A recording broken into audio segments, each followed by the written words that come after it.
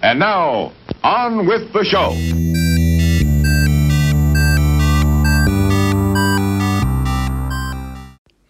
Hi guys, George here.